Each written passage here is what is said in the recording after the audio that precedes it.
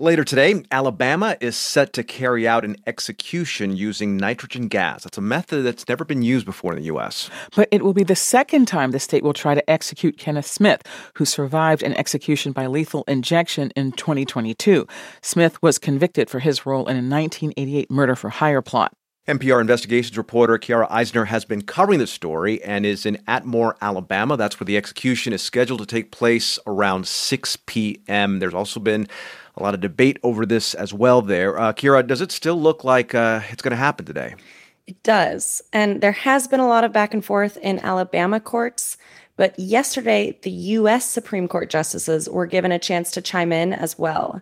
Kenneth Smith's lawyers asked them to consider pausing the execution so they could argue that executing Smith a second time violated his constitutional protection against cruel and unusual punishment.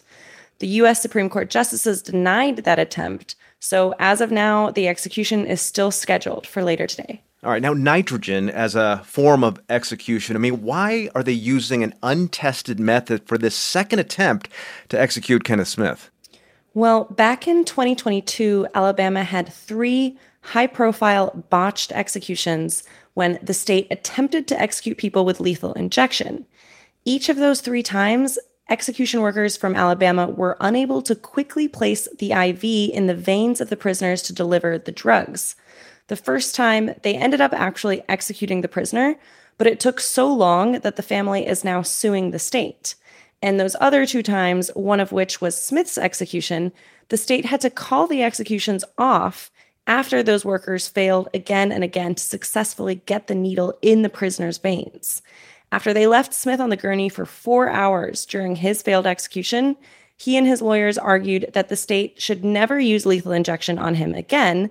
And Alabama had passed a statute in 2018 that allowed for nitrogen hypoxia as a secondary method. So that was the alternative they had to fall back on. This nitrogen that we've been talking about, is it like laughing gas? Is that what we're talking about? No, that is nitrous oxide. This is pure nitrogen gas, which is not administered to humans in medical settings. And it's been deemed by vets to be, quote, unacceptable for the euthanization of mammals other than pigs, because of its potential for causing distress to those animals. Oh, okay. Now, you've been reporting on this for a couple of months now. You've spoken to Smith and also his spiritual advisor. That spiritual advisor is going to be in the room with him later today. How are they feeling about how prepared the state of Alabama is to carry this out on a person? Yes. So I spoke with the spiritual advisor, Jeff Hood, yesterday, shortly after he saw Smith at the prison and met with the prison's warden. Here's what he told me. The warden came and took me back to the execution chamber, and I can tell you that what I saw did nothing to minimize my fears. They have proven time and time again that they don't know what they're doing. So I think we're heading into what could possibly be a catastrophe. Reverend Hood will be at the prison from 8:30 in the morning today until 6 p.m. when the execution is scheduled to take place. We'll be there, too, to report on what's happening outside and inside the prison during the execution.